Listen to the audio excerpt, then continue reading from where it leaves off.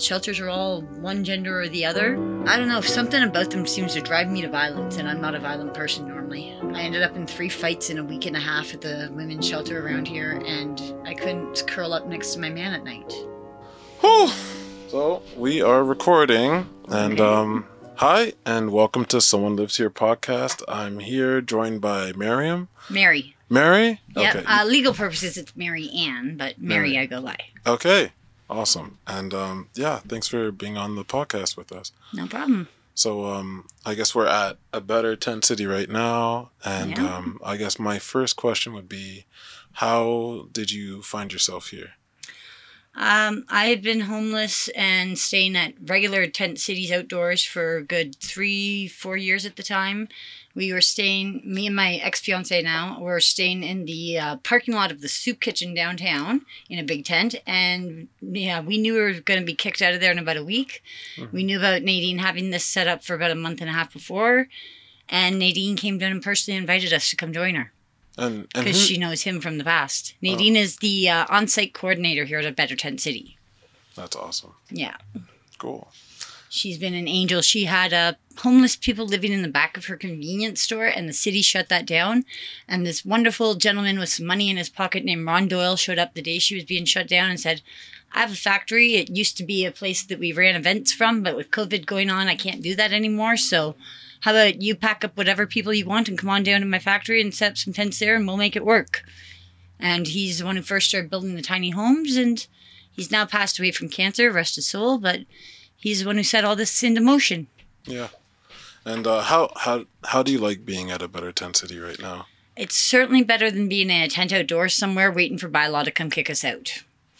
It's not the same as having a home, but it's more stable than being homeless. Yeah. It's kind of like being in a rooming home where you have to go outside to get to the bathroom and the kitchen.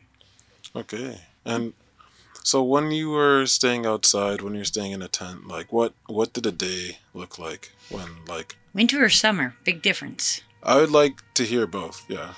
Summer, it was a whole lot easier than winter. Me and my ex-fiance set up some pretty extravagant little campsites. One of them was 28 by 15. That's a total of 420 square feet, funny enough. It had a total of 4 rooms in it. And when we get up there in the summer, it's just get up, go do your thing. But when you get up there in the winter, you got to get it warmed up before you can go anywhere because you're frigid in the morning. I would set up indoor fire pits out of multiple pots and pans inside of pots and pans with a fire pit in the middle, basically, so that I couldn't burn the tent. Uh-huh. And you wake up cold, even if you're waking up next to somebody. And the fire's fizzling out, and you got to start it up again, just to get yourself going. And you get up in the morning, you make your way to the soup kitchen usually, because that's breakfast. Get what food you can to take home there. Eventually make your way to the Ray of Hope, which is another drop-in, and that's where dinner was, and get whatever food hampers you can along the way and bring them home and start the next day again. It was a constant routine going, until bylaw comes and says you got this long to be out of here, and then you got to pack everything up and try to set up somewhere else. But yeah, it started with a 10-man tent, which then we put a 6-man inside of that so we could insulate in between the two. And then there was another 6-man outside of that. And then I bought actual tarps to put over it one month. And it ended up like skids underneath, skids around for walls, and tents inside of tents, and tarps over top of it all. And constantly fixing it because of snow falling. And it's a lot of work. It kept us busy, sometimes stressed, sometimes arguing with each other. But we relied on each other too. We needed each other. Yeah. And honestly, being here, we didn't rely on each other the same, and our relationship kind of fell apart. But I think we're both in better states, even though we're not together. Okay. And what do you think was like the hardest part of staying outside, staying in a tent? The winter, when the tent would be like coming down on us with the snow on top, and we're trying to prop it up with more tent poles or branches or whatever we can get in place, and the tent poles are breaking, and the fiberglass is cutting the tent material apart. And one time the tent literally shredded around us. We had no tent by the end of the day. Okay. And it's just like, what are we going to do now? Yeah. And we ended up breaking up that day, and we ended up both in separate shelters because the girls and guys can't stay in the same shelter. And it went horribly wrong from there for like 4 months. And me and him did get back together eventually, but it was rough. Like our tent shredded around us, literally, from the tent poles. And And socially, like, how do you find, like, when you're staying in a tent, how did you find, like, the environment around you, like the people around you? And We tried to find areas not around other people because you end up robbed a lot of the time otherwise. And the people nearby will be like, oh, I didn't see anybody go near your tent. And then all of a sudden you'll find your things over there. And it's just like, how'd you end up with our things? Oh, so-and-so brought it. Yeah, okay, whatever. It's better to find an area by yourself. Yeah. And I guess now that you live in a better tent city... We got locking doors. Makes a big difference. Yeah. Bit of security. Do you like having the community around you when you have the security? Sometimes yes, sometimes no. You know, there's a bit of drama comes up with it, but other times it's kind of like nice to just walk out the door and be like, hey, I can go hang out with somebody right there. And I don't have to go scrounge for food because there's food right there. It's actually a lot easier here. So okay. Sometimes I can just hide in my cabin for days. We get a hamper once a week through the food bank, and we go get that on Fridays or after from Nadine. So I've got food in my cabin. I've got a microwave in my cabin. I've got a fridge. I provided an air conditioner, but they are starting to provide them for everybody. And there's a heater that's in storage for me for the winter. Nice. So really, I can hide in my cabin for 3 or 4 days and only have to come out to the bathroom. Yeah. Okay. And I guess it might be a sensitive question to ask. You don't have to answer if you don't feel comfortable. But I guess before you started living in a tent, like, how did you go from living where you were before into being unhoused? Well, I had an apartment, and it was way beyond my price range of what I could really afford, honestly. Left me with like $200 a month, and it was supposed to be plus hydro, and I couldn't afford the hydro. The guy I was dating was supposed to pay the hydro for me, but he just didn't. So then at first I lost the hydro. Too many people visiting, the landlord fucking made a fuss over that, and then me and the boyfriend broke up, and he got aggressive, and I was in a basement apartment. He's coming in through the window. The landlord's blaming me. I got evicted, obviously, with all that to put together. And then ended up at the shelter, then ended up with the one that I was with that was homeless with him. And it was a rooming house, and it was kind of rocky even there, and eventually we got evicted there too. And staying on friends' couches until there were no more friends who had couches to stay on. And one night we just kind of put down a piece of cardboard underneath a tree just to lay and watch the stars, and we weren't really planning on staying there permanently. And next day it just seemed like a good place to go back to, and suddenly we're building walls up around this mulberry tree on a hill. That's nice though, the mulberries. Yeah.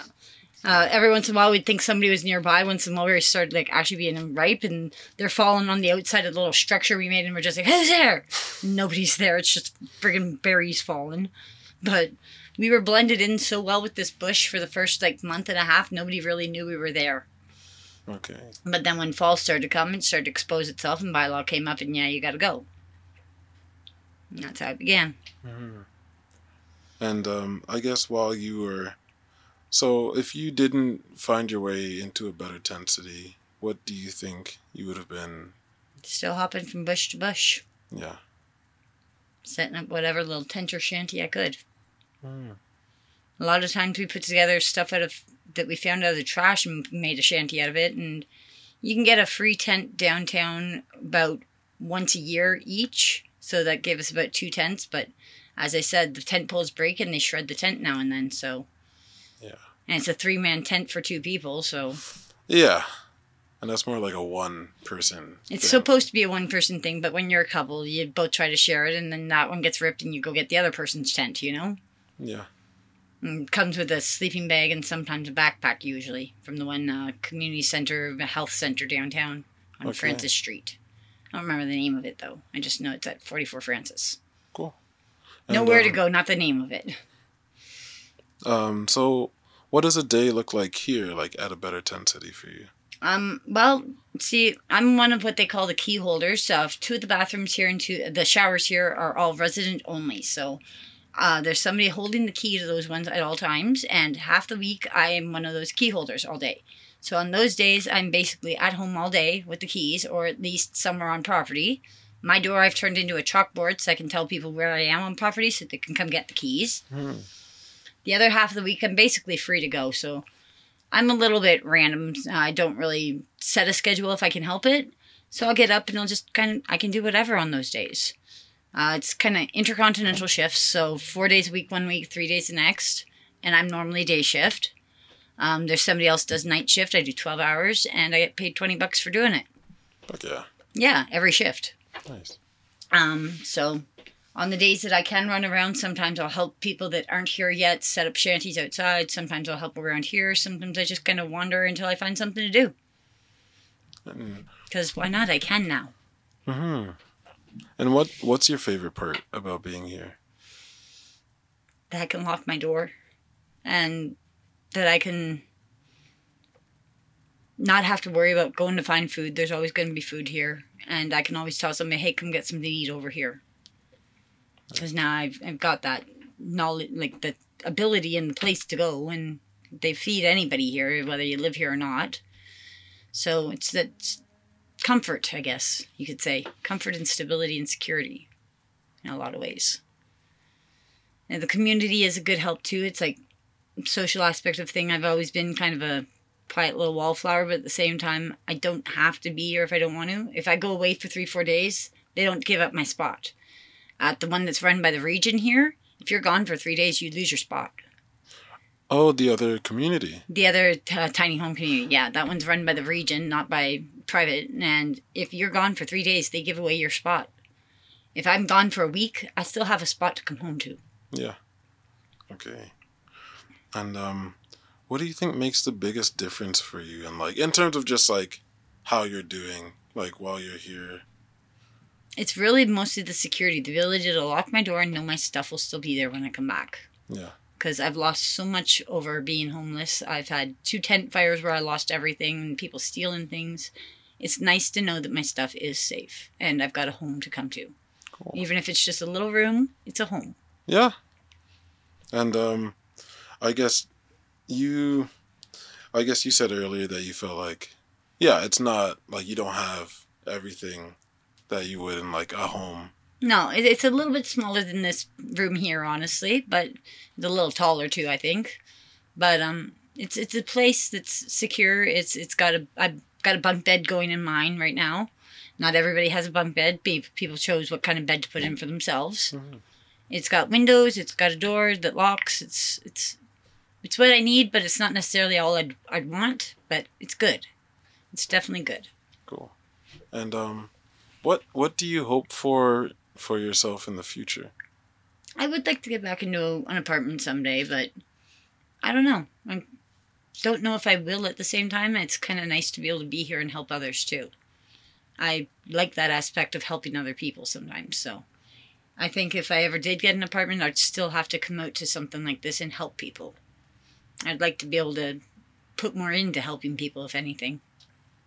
That's awesome. So I guess, yeah, I've been working with a team, and we're trying to build a tiny home community as well. Yes, and with my friend Tony. Yeah. I miss him. He was cool. Yeah. He's a good person. Definitely good to work with. Nice. Oh, do you mind if I... Yep. Sorry. Yeah. There we go. And, yeah, and I guess one aspect of working on that project is just trying to understand is, like, does this really make a big difference? And it's trying to figure out how do we tell. Well, there's a good amount of drama and a good amount of, disputes that come up, but, they do work themselves out eventually, and it's a bit hard to work around that, though, but for the people that do, it does. It does. Yeah. And you'll find that the ones that need it most will step up to help you with the drama. So, we do help Nadine and other staff as much as we can. Some people do come up that really won't give a hoot and they'll try to ruin it, and the rest of them step up and they try to help. Okay. And in the end, it all pulls together. And it is definitely worth it to all of us. If you find a lady named Beverly here, you definitely want to interview her because she'll give you the great rundown of just how important this place is to her. Okay. Yeah. Okay. I guess there's a few other little questions that I wanted to ask. If you don't feel comfortable you can go ahead. I'll answer most. Okay. Usually. So maybe while you're staying outside in a tent, like how often would you say that you had to interact with cops or police? Depends on where we set up. Sometimes the setup would be like within a week or two they'd want us out. Sometimes we'd get away with a month or two, sometimes 3. But never more than like 3 or 4 months before they're coming and telling us we got to get out of there or showing up regularly. They'd make up excuses to come check out our campsites even. Like the one time they said they were looking for some girl named Ashley. They couldn't give us a last name, but it's the Ashley we know. We didn't know any Ashley. Mm. And they just let themselves right into our tent to look around while one of them stood outside talking to the boyfriend. Our $100 flashlight went missing that night, and the only people that had been there were the cops. It's just like, did they steal our flashlight? Seriously? And one cop goes inside our tent, and the other one's like, is it all clear? The other one's like, I got to go deeper. That was the 420 square foot one. And they literally just come up with stupid reasons to come bug us. And they didn't know whether we were technically on Crown land or not there, and whether they can kick us out or not. And then finally the place just burned down. It's just like, okay, that's a little weird. You know? So, it was more often than you'd normally want it to be, but sometimes you'd get away with a little longer than others. Did they give you tickets when? No, they just tell us we had to leave by whatever date usually. I guess if we had stuck around past that date, they might have, but we were usually tried to cooperate as best we could. Get out of there and go somewhere else, if we could. Okay. But being in the parking lot of the soup kitchen was kind of like last resort. We don't know where we're going next. And then just as we were about to get kicked out from there, Nadine showed up and invited us to her better tent city. Mm-hmm. So thank the heavens for that, honestly. And I noticed today there's a health bus in front. Yep, that health bus comes twice a week for us, Mondays and Thursdays. It's sanguine, which is a Latin word for blood or to bleed. They are mostly about Hep C awareness, but they come here to help with any of our medical needs, really. I got poison oak a couple of years ago playing around in the bushes, helping others out, and they help treat me for that. They'll help treat STDs, blood infections, anything going on around here. Wow. Except for breaks and stuff, then they'll cab us to the hospital. Yeah. And do you find that makes a big difference for you as well? Yeah, I don't know where I would have gone with the whole poison oak thing, because Nadine didn't really want me in her car spreading the poison oak around. So without them, there's a few times it's just been like, well, where else would I go? I didn't have a health card or didn't have that. They'll still take care of you. Doesn't matter. And it's supported through TELUS, so it's the TELUS Seguin medical bus is what it technically is. And they've also got a safe supply program between them, where they bring around bowls and pipes and stuff for people to use. They bring around meals too, but I try to ignore that part. And some snacks and such, and that comes Thursdays. Nice. Yeah, and that van goes to a lot of the drop-ins and things like that along with the bus. And basically the drop-in centers, the shelters and all that sort of thing, they try to make their rounds throughout them from Kitchener, Cambridge, and Guelph throughout the week. Okay.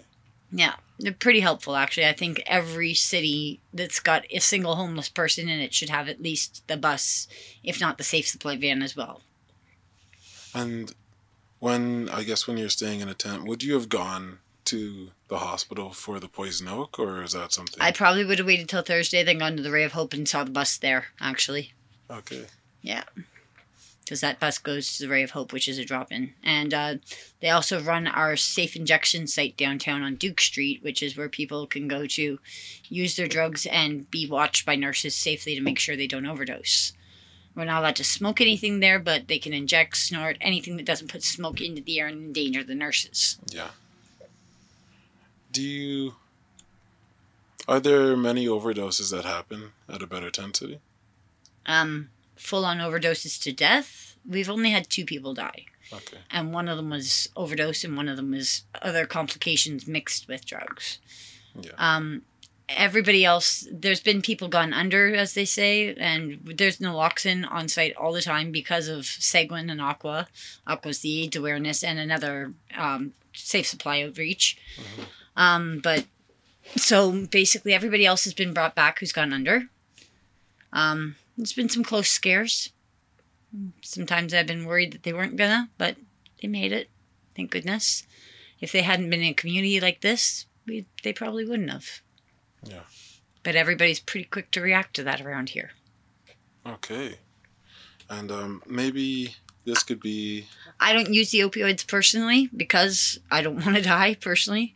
But I keep naloxone at my house because I've got so many friends who do. There's only 13 people stay here regularly, both formal residents and guests alike, who don't use it. So I keep it on me because I don't want to see my friends die. Yeah. Okay. And I guess I was thinking we could wrap up our interview soon, and yeah, I guess I was just wondering.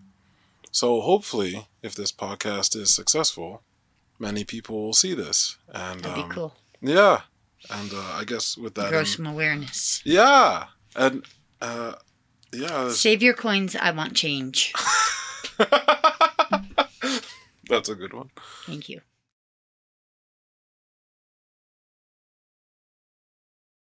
Main reason is because I couldn't be with the guy I was dating. Shelters are all one gender or the other. And they're just... I don't know, something about them seems to drive me to violence, and I'm not a violent person normally. I ended up in 3 fights in a week and a half at the women's shelter around here, and I couldn't curl up next to my man at night. So it just didn't work. Okay. Yeah, I guess I could ask you more questions about that. Sorry, I didn't. Yeah, the other shelters, it's not a community. It's really very much a shelter. And it's like being packed into a jail, basically. And you're stuck with people that you don't get along with necessarily in your room. And there's no changing rooms and nothing like that. And you can't have your other half unless you're bi or gay or something. Which, personally, I'm not. I've got nothing against it. But I wanted to curl up next to my man at night. Mm-hmm. And how many people would you share a room with when you're staying? Up to 3 other people. Yeah. Yeah. Here I've got my own place unless I decide to have a roommate or unless I'm dating someone. Which decidedly I have a cousin staying with me, but that's my own choice here. Mm-hmm. It's not just somebody they randomly set me with. And did you ever get kicked? So have you ever been kicked out of the shelter while you're staying in one? I've been given a 2-day ban from one once, but then trying to get back in, you gotta wait for an open bed again, so it ended up lasting more of a week. But yeah, I ended up in a physical with somebody, and it was ridiculous, and she was accusing me of stealing drugs I don't even do on my birthday. I'm sorry, whether I do them or not, if I want it on my birthday, somebody's gonna give it to me. I'm not gonna have to steal it. But that was besides the point. I don't do that stuff. And I'd already helped her pay off her debt 3 times earlier that month, and it was only the 8th of the month. And I just lost it and snapped and lunged at her. Okay. Yeah. And, so how much time would you say you've spent staying in a shelter? I've never stayed at a shelter for more than 4 months before I couldn't take it anymore and had to get out of there. I can't say for sure how long altogether, but never more than 4 months at a time. Couldn't do it. Yeah. I go stir crazy. It's like when you try to domesticate a squirrel. It's okay for maybe a year at most, but after that, it literally goes squirrely. I was doing the same. Yeah. Yeah. Yeah. So that's why outdoors was better for me until this came about. Here, you can be with your partner. You can be with your pet. You can't take a dog to a shelter unless they're a service dog. You can take your dog here. You can take your bunny rabbit here if you want. Like, it doesn't matter. You can have pets here. And you can have your other half by your side. That's nice. Yeah. All right. Well, I think we will end the interview just now. And, yeah, thank you. Thank you. Awesome.